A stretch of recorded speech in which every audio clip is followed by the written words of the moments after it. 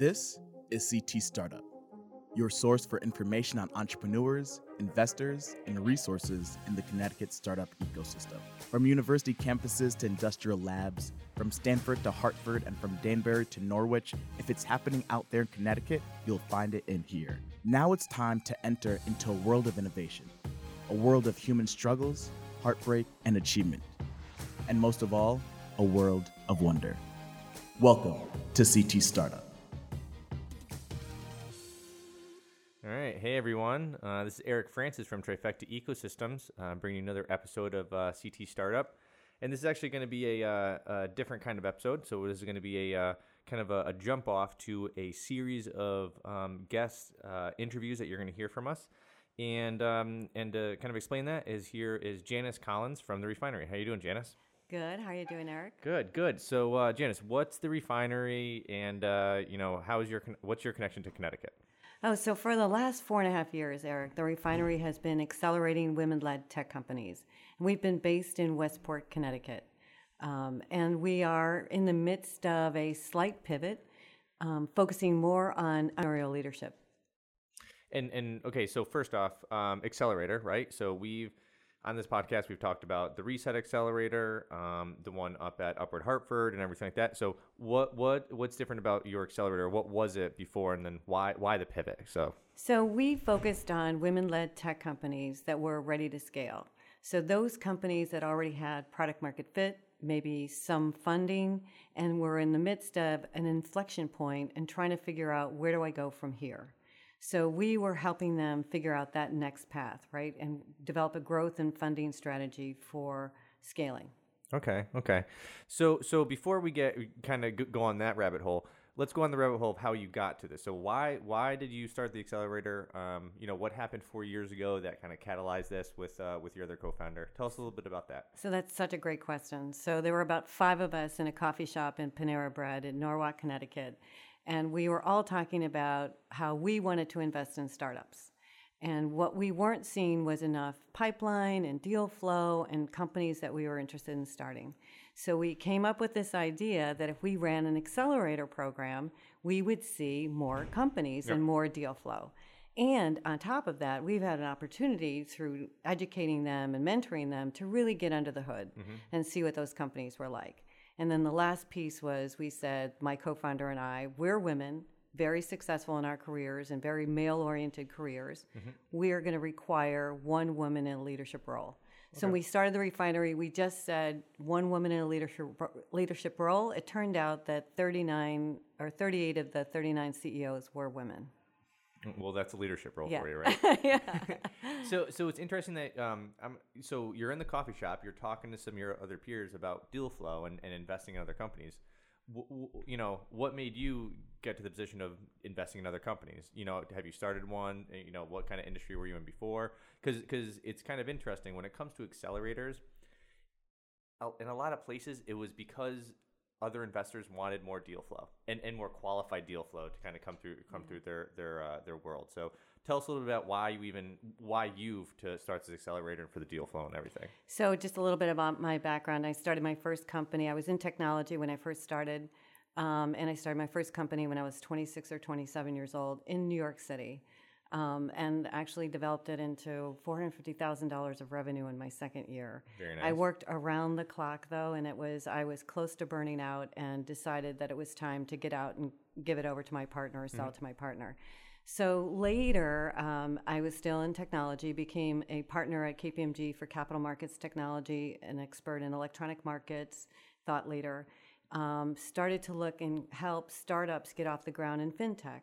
Okay. So then JP Morgan was a client of mine, and they hired me to run the business incubator for the very first fintech group of companies. Very nice. It was cool. And actually, they said they would teach me to be an investor at the time because I wanted to be an investor. And at a KPMG partner, I couldn't be an investor in the startups that we were helping. So you were analyzing them, understanding, wow, this one is investable. Yeah. Wow, this one's not investable. And so you're like, why can't I do this as just a private investor? Right. So anyway, I learned a lot at JP Morgan. It was a very cool experience.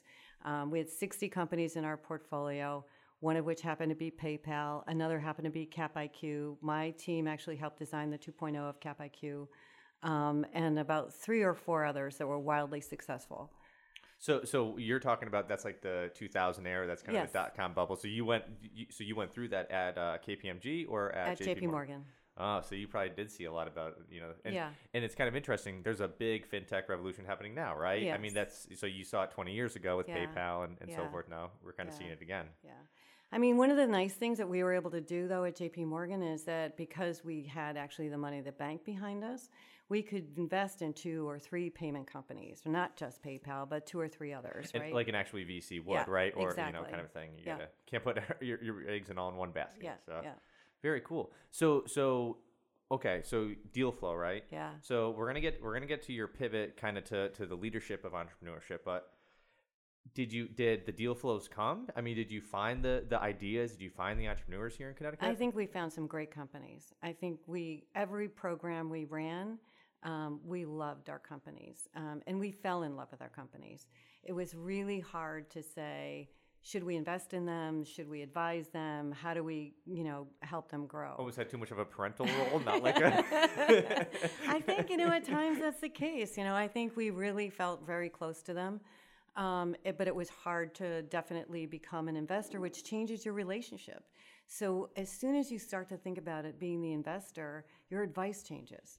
And putting your money into that company. Your attitude changes. Yeah. I mean, there's a lot of Yeah. other things, right? Yeah. Like it's almost you get a more kind of hard-lined approach, right? Yes. It's like this or that. It's That's right. black or white. Right. There's no gray. Right. And what most people would say about me is that I always put the entrepreneur first. And so that became sort of the hallmark of our program is we were very entrepreneur focused. And so you lose that as soon as you write that check, right? Because you're not always thinking of that entrepreneur first. So anyway. Yeah. And I guess let's talk about that, right? Like why I mean, do you not like the fact that people say that you're more of the entrepreneurial like kind of focused in that role, or do you prefer one role versus the other? I think I probably prefer being the mentor, the coach of the entrepreneur and watching that person be successful. That's in this series that I'm doing right now, which is around developing leaders. I'm really putting my money in funding this program because I believe that entrepreneurs can be better leaders and they need some support and some foundation and some education around it. Okay. So I guess, so yeah, it was hard for you to make the transition between the mentor and the investor, right? Which is, interestingly enough, I feel like a lot of accelerators are like that. I feel like maybe Techstars is different, but also from my understanding of Techstars is like their mentor network is actually the kind of the gold that's behind them and kind of their really competitive advantage. But so what's the difference between But can I tell you yeah. about ours? Yeah. So a lot of people would say that's true about the refinery as well. Okay. A lot of our mentors are angel investors. So, and a lot of them have written the checks. Maybe they just didn't feel that same where I was, because I was working with them on a daily basis, right? And I think that was a hallmark of the refinery as well. Now, so question: you mostly angel investors, not necessarily VC types. Well, we also had a strategic relationship with a couple of VCs. Most prominent was Canaan Partners. Okay. And so they were amazing for us because oftentimes we would run a company by them that we were thinking about putting in the program. We would get some feedback and we'd also get some guidance about what kind of mentors might be best for this kind of company. Mm-hmm. So most of your investors kind of rode that line between mentor and investor because they were kind of like that angel investor, I guess. Okay. Yeah. So what's the difference between leadership and entrepreneurship or mentoring a startup versus mentoring a leader? Because is that maybe not where you're going with the pivot, but yeah. So I think when you mentor a startup, you're really looking at the business, right? And you're saying, how can I take this business, which is maybe $300,000 a year in revenue, and really grow this to be, a $20 million, $30 million company in the next 5 to 7 years? And you look at the whole picture, right? You're looking at the market, you're looking at the team, you're looking at their products and product offerings, and their finances. But when you're looking only at leadership development, you're looking at that CEO and saying, how do you lead this company forward? So it's not necessarily the whole picture as much as developing that CEO to be a really strong leader that can, make it through a lot of obstacles, because there are a lot of obstacles, as you know, in every startup. So, okay. Does that mean that you kind of feel as if the leader of a startup is the key kind of the key to it, or leaders of that startup are Yeah, the I key think to they making make or it, break it. I think you can have a great product. If you have lousy leadership, you're going to fail. So okay. So what's the difference between that mentoring of the startup and that leader? I mean, did your program have to change drastically, or was it just being more specialized to an individual versus like a group of Yeah, people? it's more specialized to an individual versus a group. Although we actually expanded our program to include 3 different sections on leadership. Okay. And I think even if you talk to a lot of VCs today or some of the early seed funds, they would say the gaping hole today for entrepreneurs is entrepreneurial leadership development. That their entrepreneurs get to a certain level, but they maybe didn't have any of that leadership development before, and growing that company, they're challenged. So yeah, and I just personally went through a year-long program at Harvard Business School around leadership. So is there so from the VCs, when they talk about that entrepreneurial, they hit that kind of that ceiling of leadership, or they haven't developed anymore? Is it a certain type of CEO, or in certain industries, a certain age of a CEO? Are they saying this like because the younger, because again, CEOs are kind of getting a little bit younger, because of the startups and so forth and so on. Or is it still like even the older 40, 50-year-olds that still aren't the greatest leaders they can be? I don't think you could put a box around this. I don't think you could say it's one specific formula. I do think that sometimes VCs are really anxious to change out the CEO with somebody else they know better and have worked with before. We're going to hopefully change that model for some of the, especially female CEOs, in particular, because I think they're more apt to be a target to be replaced. So we're going to really, and women are amazing leaders, and so we're going to give them that confidence to keep going. Yep. I forgot I'm trying to remember what book I just recently read, but it was talking about how CEOs or women CEOs tend to be put into CEO roles when like the company is at a bad time or like a bad moment. So like it's like almost like kind of giving them like a handcuffed position kind of a thing. Yeah. And so I guess here's the thing: do women need more kind of leadership training to do this versus men? And I assume it's different types of training, right? When you're talking about so leading I or- would say, as I've gone and socialized my program and talked about it with various people, most of the men I've talked to want to be a part of it. So my guess is no, women don't need any special leadership. All they need is a little bit more confidence. And actually women make amazing leaders. I don't know if you realize this, but in the Fortune 500 CEOs that are females, they outperform men every time, right? 80%. So they're great leaders. But what we could use is more entrepreneurs that have a lot more confidence and swagger. Interesting. Why? What's the difference between confidence and swagger in your mind?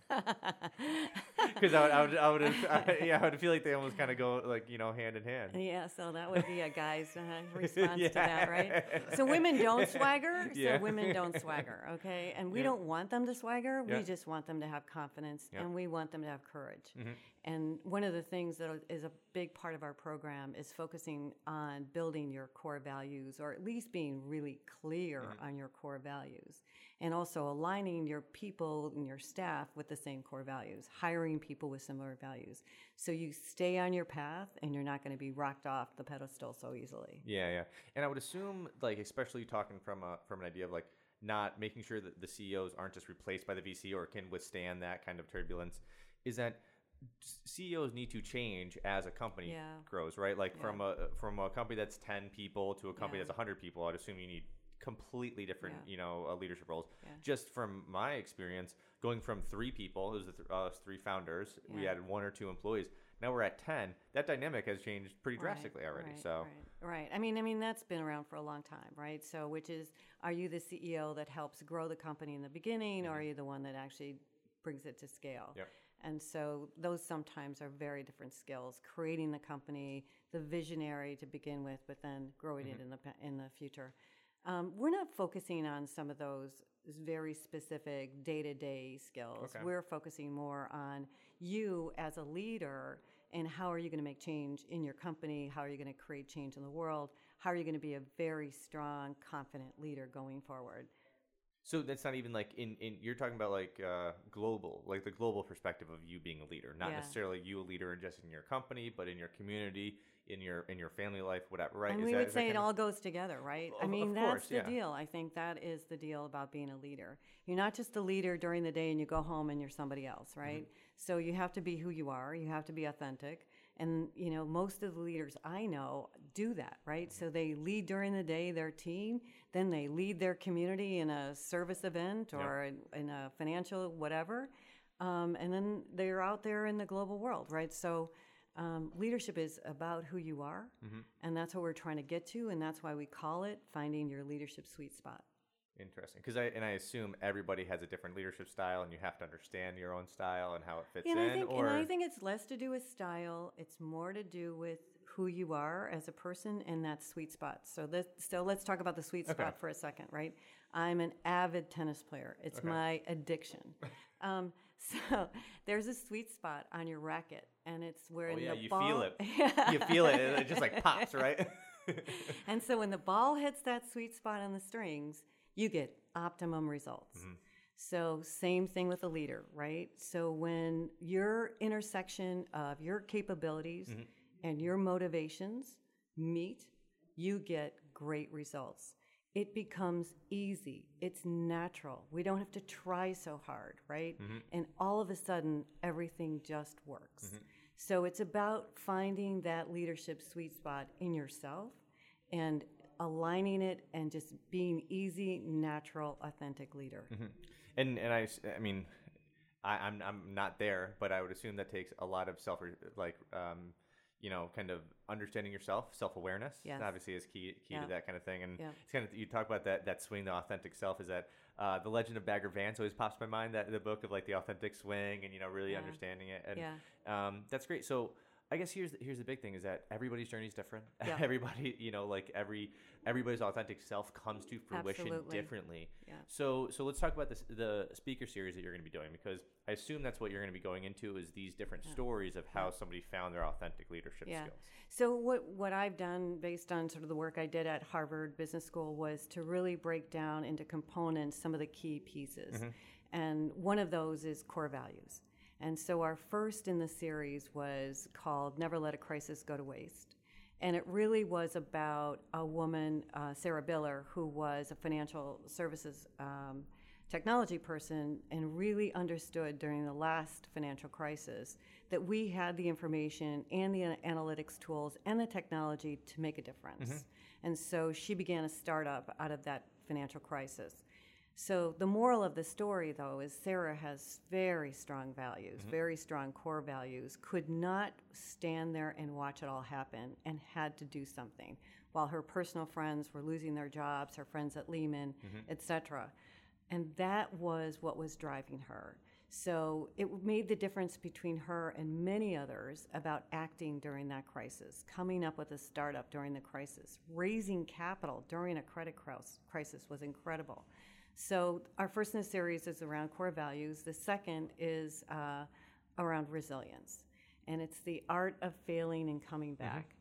All of us, every day, all of us have some kind of setback, have some adversity in our lives, have some failures. It's those stories that shape who we are as people and shape us who we are as leaders, really. And how we deal with that failure is what makes the difference. Some people say, like, to be a leader, to be an entrepreneur, you have to have a little grit. You have to be able to like kind of endure the pain. I mean, it's like it's a lot of. It's so funny. Gary Vaynerchuk always talks about how like entrepreneurs right now are like almost like the new superstars, and I want to be an entrepreneur, yada yada yada. I mean, even honestly, basketball and football people are entrepreneurs after that they get out. But the stuff you don't see is like it's a lot harder. I've suggested many people not to do a job. Like, I'll tell you the real deal. You want to talk about the conversations I had with my significant other and the kind of a thing. So the resilience of no, oh wow, that looks pretty brutal. And then how do we get above that, right? So we're going to focus on, in our conversation, are what are your tools, what are your skills, how do you do that, how do you come back, and how do you bounce back? Other parts of our conversations will be with other leaders. Is when to quit. So that's a tough one. It's an important question. It really is. It is so tough, right? And knowing when to quit, especially for an entrepreneur, is just really difficult. And so, and it happens even in larger corporations when, sort of middle of your career, when do you quit and change and maybe become an entrepreneur or go to a startup, right? So that conversation will be our next one after resilience. You know what's interesting about the change, like when to quit, is that, especially with startups, is that some people don't put the right expectations up front on themselves. Like it's when, I quit a full-time job to go, start the company and everything. And I knew it was going to be a 3 to 4 year tranche. Like it's like 5 years is when, once you get over 5 years with your company and you can keep it going, that's, so some people are like, oh, I want it to happen in 6 months or in 12 months. Like, but those are the people who don't set the right expectations. Because if you know it's going to take time, it's like locked in your head. Okay, good. So that is one thing that I've noticed about some entrepreneurs, that they don't give themselves the right kind of perspective or kind of realistic kind of ideas of how long things are going to take. But so let me just talk about really quick the other programs we're going to have. Yeah. So we're going to have one on determination, persistence, and grit, which we've kind of already talked about. We're also going to have one on finding your peeps. So in particular, which is who's your support network? Who's going to be your check and balance here that has no skin in the game but really has your back? And how do you surround your people, especially as an entrepreneur, with those peeps, right? And then the last session is having the courage to lead. So we talk about being a leader, but sometimes we don't own it. Sometimes we just don't have that courage to be that leader. And how do you find that in yourself to lead through the tough times, the good times, and the growth times? No, that's interesting. One of the things about having your support network is that you have to have the people around you to ask the right questions. Yeah. It's not like you have to be able to vent, but you have to have people ask the right questions because especially when they don't have skin in the game, and we're dealing that with our companies, that we have to bring in people that have no completely outside perspective. Like ask us the questions that aren't being asked of us because that's the only way we're actually going to get through. So. Nice. So that's going to happen over the next year, 6 to 12 months. I think we're going to try to get all these in by June. Okay, we're going to try to do all these conversations by the end of June so that we can then design a series of workshops to get more detail about, okay, let's now do it. All right. Perfect. Let's put this into practice. Nice. So what's the name of the workshop series or the speaker series again? It's Finding Your Leadership Sweet Spot. All right, great. So again, everybody, you are going to see these kind of pop up over the next 6 months, probably one a month, of the other, speaker events that Janice is putting on. So we're actually going to hop onto one right now. So Janice, thank you very much. We're excited about this. Thank you, Eric. Take care. Thank you for listening to CT Startup. More Connecticut startup news, information, and events can be found at ctstartup.com. The weekly episodes of this podcast can be downloaded from iTunes, Google Play, Stitcher, and ctstartup.com. We would like to thank both Sublime Exposure Online and Mirtha Kalaina for providing resources and space to CT Startup, which make this show possible. See you next week.